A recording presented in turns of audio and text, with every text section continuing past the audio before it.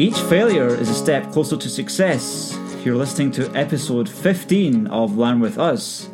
I'm Nikos, and I'm with a special guest tonight called Juho. Juho, is that how you pronounce it? Yeah, it's Juho. Juho. And your second name, how does that go? Vepsäläinen. Excellent. That's very easy to pronounce, right? Correct. So we have a very special guest on tonight, and Juho. Oh man, I'm sorry, I'm not very good at names. Maybe I'll have to substitute that after. But he's the author of survive.js, which is a really great website for many people, including myself, who are trying to get up to speed with Webpack and React. And I first met Juho. You guys are going to be laughing every time I pronounce that, but just bear with me. English is not my strongest point. Names are not my strongest point. But anyway, I first started talking to him about a year ago, just after I started my YouTube channel, and I think I originally reached out to him for I was stuck on something to do with Webpack or something like that, and we just got talking, and he was quite interested in video production, and we had a sort of like similar vision for both of our careers, and he really is he's done a lot of good stuff for the community, the React community and the Webpack community. Really top guy, and if you can go and visit his GitHub, I'll put it on the show notes. Would you like to introduce yourself better than the way I introduce yourself? Yeah, sure. So I would say these days I'm more like a consultant or like trainer, and of course writer. So I do a lot of things. Yeah. And of course the main point is to help people in various ways. So I have different level offerings for different people. So of course the free offerings, and of course if people want to pay, then I can come to a company and help. So lots of options. Yeah. So Juho here, he kind of like inspired me in some ways to develop my own kind of brand, and I quite attribute some of my recent successes to his inspiration, and he just gives back so much to the community. He's on Gitter and continually updating Webpack, so that there's thousands of people using his work, and I'll just go through some questions about Webpack, because some people might be wondering what is Webpack, and so what is it that made you interested in Webpack, and can you just give us a little bit of information about what Webpack does? Yeah, so how I got interested, it goes years back. I was coding React, and then I found, in the past I saw this file, webpack.config.js. I went to Webpack site, it didn't make any sense. Then one day I found React.loader. React.loader, it was a new project, like 10 stars. I found Dan Abramov, I discussed with him, and I got into this React.loader. And the point is that when you get to know that, then you have to learn Webpack. So I didn't get What's the loader called? What does it do? React hot loader. So it was hot loading. Right. Hot loading for React. Okay. Yeah. So because I was coding React, I wanted to code faster, and I found this new project, which is actually it's very popular these days. So I got into Webpack through another tool that was related to Webpack, because Webpack enabled React hot loader. And then one day I found this blog post by Christian Alfoni, but I guess we can discuss later. But to describe Webpack, what is Webpack? It's a module bundler. That doesn't tell much. So what's a module bundler? The point is that let's say you have a JavaScript application. It consists of these modules that relate to each other somehow. A module, it can be a JS file, or it can be a CSS file or image or whatever. And you have all of these files. But the problem is that you cannot give the files to the browser as is at the moment, because the browsers, they don't support enough. The support is coming, but it's a little bit complicated. So for this reason, we have to take these source files and we have to convert the source files into something that the browser can understand. So that's why we need these bundles for a browser. So we give bundles to the browser, and now the client can see the application and the files and whatever. So Webpack is in the middle. So it takes your application files, it performs transformations over the source, and it gives you these bundles So that's what the funnel is essentially. Okay, right. And everybody has their own interests and their own niches, and I tend to like real-time strategy games with WebGL, and I made a test recorder. But you spent lots of time contributing to Webpack. So what made you become such a prolific Webpack contributor of all the other things you could have done with your spare time? Yeah, so I mean, it's a little indirect because I mean, I got into books, I got into writing by finding a blog post by Christian Alfoni. There was this blog post about Webpack, and what happened, I realized that what needs to happen is that we need a really good cookbook for Webpack because the documentation wasn't that great. That's why I started doing my own documentation for Webpack, and then one day we set up a core team for Webpack. I got more involved with the process, so I helped to shape the new documentation. So I designed some architecture. I made it possible for people to contribute to it. I designed basic things, basic structure. I didn't write that much documentation itself, but I helped to get started with the new documentation. And other things, I mean, I spent a couple of weekends just categorizing the issues on the issue tracker. So I realized there were 1,000 issues. And 1,000 issues. Yeah, literally 1,000 issues. So I had to close like 300. It took a lot of time, but I mean, I decided this is one way I can help the project, because the point for me is that the better Webpack does, the better it is for me, because my business depends on Webpack on part. So if Webpack is doing well, then I might do well as well. And this is the reason why I actually give part of my income back to Webpack. So I just give Tobias like 20% of my training income, 30% of book income. So if I'm successful, it makes sense for me to reward Tobias for his work. Great. So you went from being a contributor and then a documentation contributor, but what actually drove you to make the Webpack book itself? And that's a huge project, right? Yeah, I mean, if you look 3 years back, I was kind of stuck in life because I used to do like freelancing and contracting. It wasn't going anywhere, so it was always like this low-paying work, and always like short term. And even if it was long term, it didn't get me forward in life. So then I decided that let's do something about this. Let's do products. I can relate to you a lot. I kind of felt the same way at that point. But sorry for butting in. On you go. Yeah, I mean, so I reached this point, and I had to do something. I realized that I cannot rely on others. I started writing, and I mean, it was difficult at first. I had to learn a lot, but I think I got a little lucky. I was in the right place in the right time. I was serving the right market, and I started getting some traction. Yeah. And a year later, I realized that I actually had a business.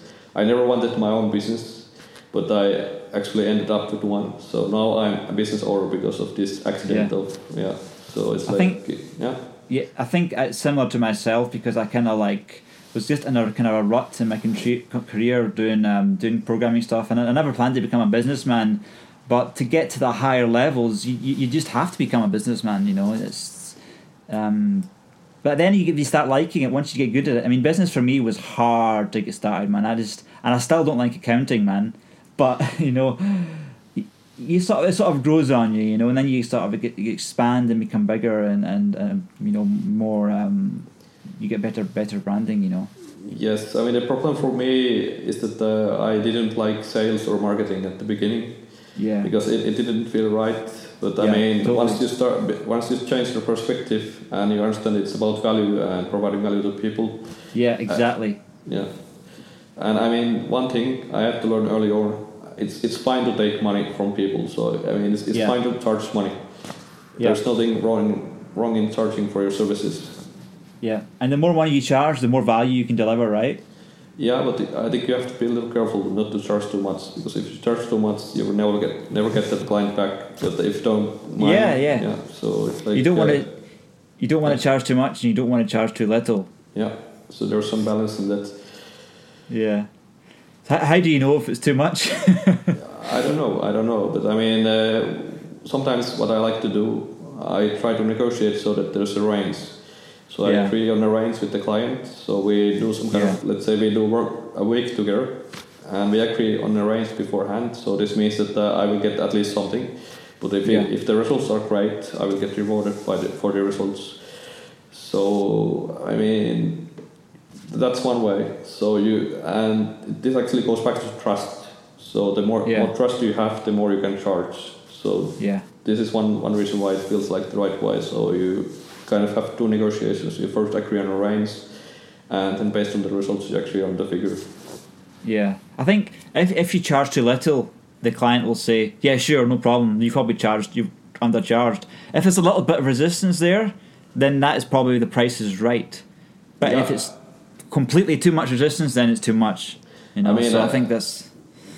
Yeah, that's a good point. I mean, the thing is that sometimes I realize that I didn't charge enough when the client says, "Yeah, this is fine," because in ideal case they will say no, and then we negotiate a bit down. And we reach the right point. But if they say, "Yeah, this is fine," you charge too less. Yeah.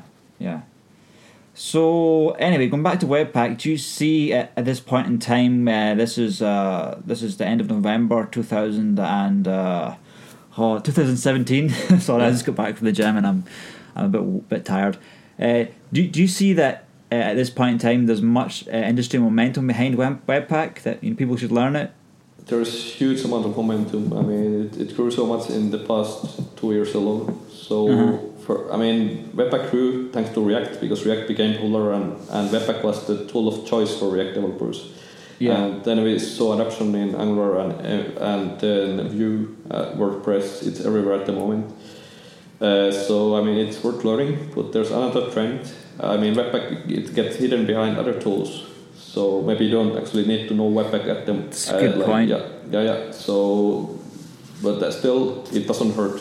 It doesn't hurt because let's say you're using create React app, this abstraction layer of Webpack, but one day you realize that this cannot do something I need. So then you eject, then you get this big configuration, and then you're lost. So that's when you have to learn Webpack. Yeah, I'm using Create React app right now with a client I'm doing. I'm actually using Create React app TypeScript, which I think what it does is it pulls. The guy does a rebase on top of the Create React app, and then he does his TypeScript stuff on top of it. But it works absolutely fantastic. Yeah, that's correct. So I mean that's the trend. So we see higher level abstractions over Webpack to hide the complexity, but that doesn't mean you should not understand the tool. Because once you understand the tool, it's easier to make more advanced setups and actually understand what's going on.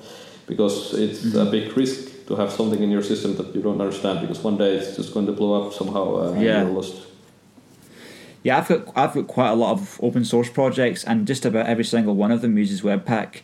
But it's not like I'm doing a lot of different things. I mean, I'm only bundling JavaScript and images, and I'm extracting some CSS.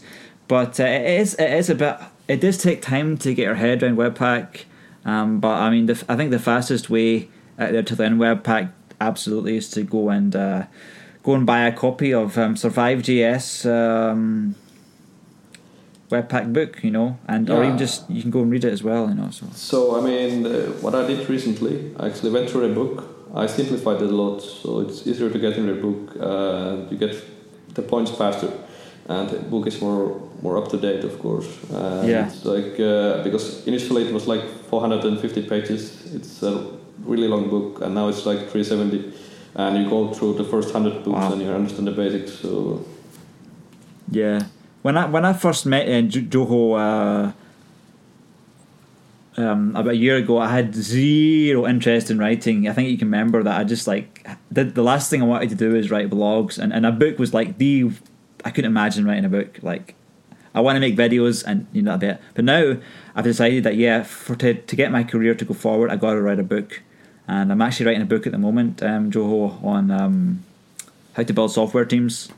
So I'm writing about 2 or 3 pages a day on the train. Yeah. And I'm enjoying the process, actually, Yeah, I mean, when it comes to writing, I'm let's say I'm intense, so I like to write whole day if possible. So I mean, for me, writing is not about just doing something from start to finish. It's actually rewriting. So I have to write something and then get back to it one day and rewrite everything and add more ideas, add more points. Yeah. So what advice would you give to like newbie authors like myself who are just in the process of starting a book from the first time? What a technical business type book? I mean, I can give you one piece of advice. You have to get a feedback loop for yourself. You need feedback. You need tons of feedback. Yeah. So for this reason, the sooner you can get some people involved, the better. Because once you have other eyes around you, they kind of the problem is that once you start writing, you everything is obvious at some point, and the problem is that it's not obvious to everyone else. So you're writing for other people, not for yourself. So you have to make sure that other people can understand. And at least for me, it took a long time to find the writing style I like and other people like because I mean you can write something that makes tons of sense to you, but if it doesn't make sense to other people, you're kind of lost.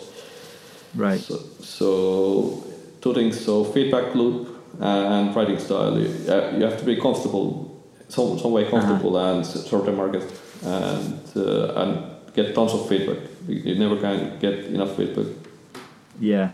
So what I've done at the moment is I'm using a tool that you recommended, actually Hemingway Editor, which kind of makes what does it do again?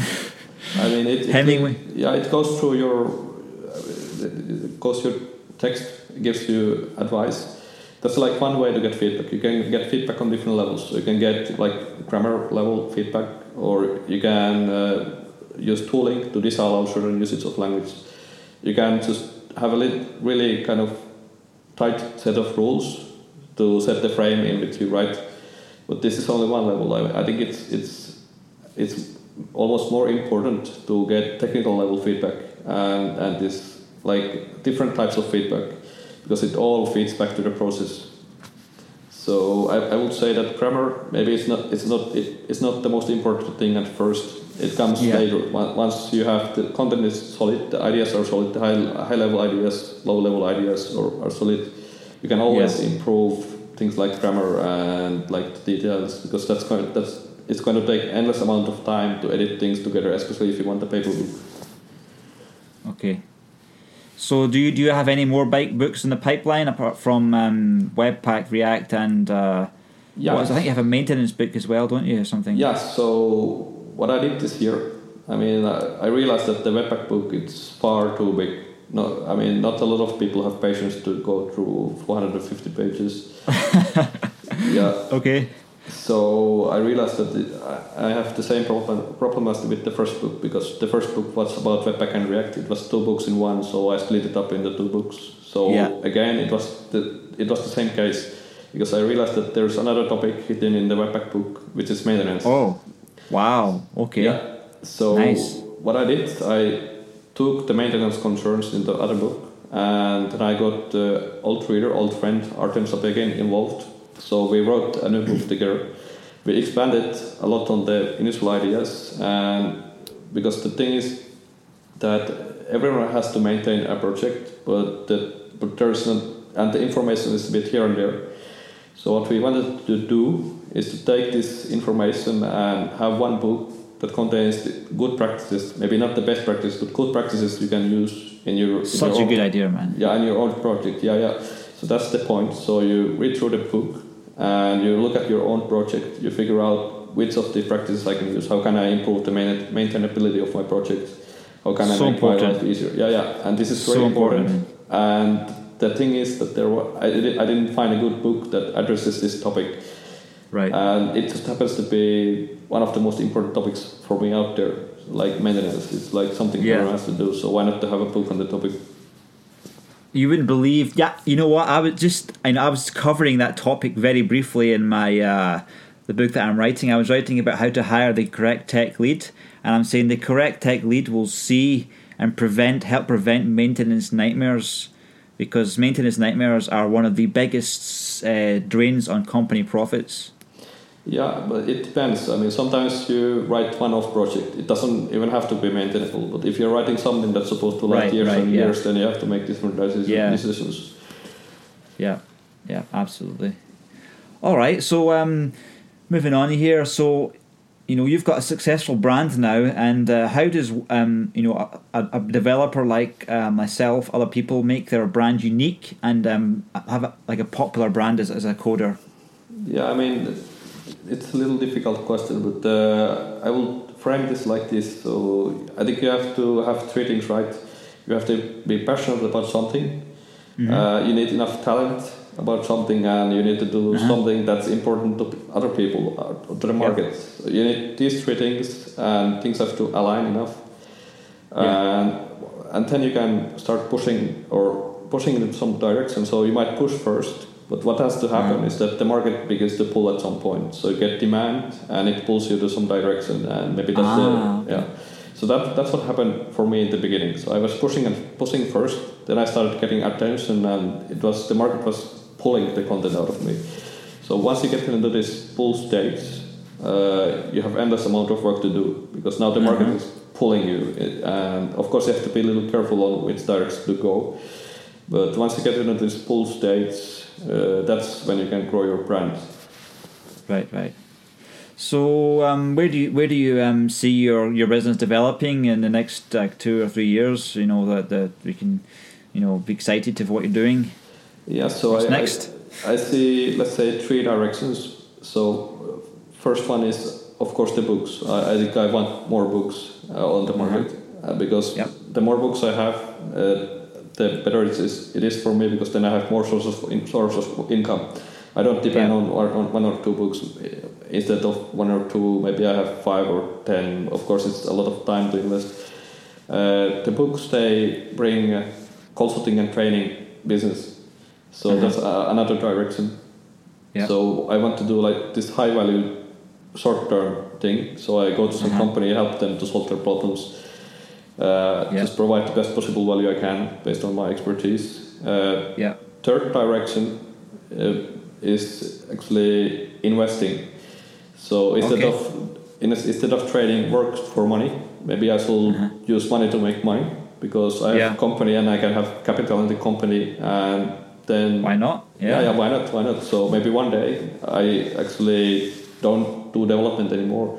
Maybe it's only investing and just watching over the money, because this would enable me to do whatever I want. But of course, I'm already doing what I want, so I guess the life will not change much. It will be just more, let's say, more safe when you have making money somewhere. Yeah, so it's so good, man. I think you're doing absolutely brilliant, and that kind of you're a role model for many of us out there, I think, and including myself. So, have you got anything else you want to share for the audience out there that are listening to mine and Ken's podcast? Ken's taking a little break today, and because it's kind of hard to get the time zones correct. But so I mean, I guess two things. You should check out the maintenance book. Just get the overview of what's going on there, and give me some show notes.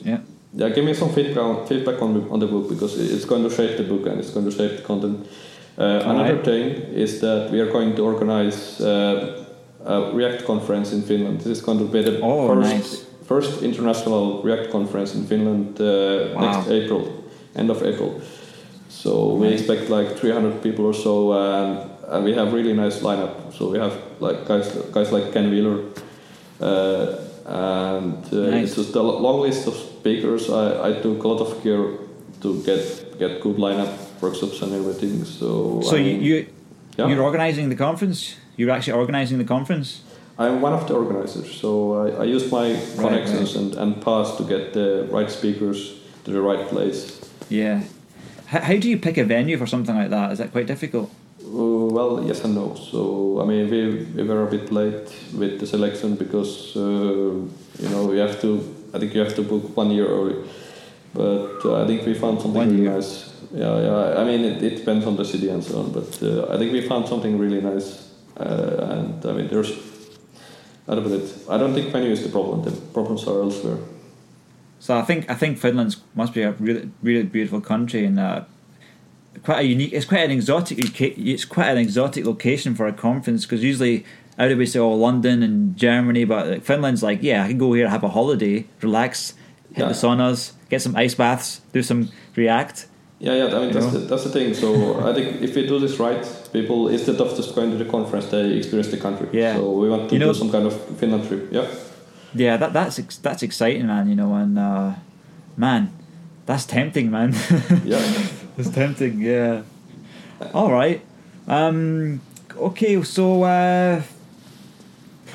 anything else you want to share with us, Juho? Not really. Just go check out the site, follow the blog, read the interviews, read the books, ask me questions. So all the best. So you can go on and onto Juho's website. I mean, this podcast is there's 5 different pronunciations of your name here, but you must.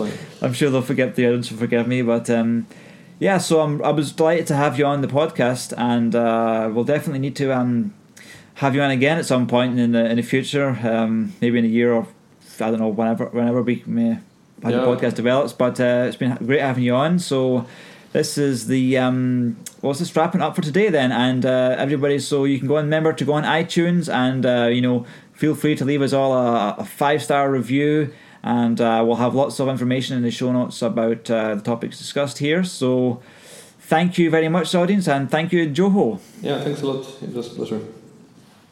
Okay. Bye. Bye.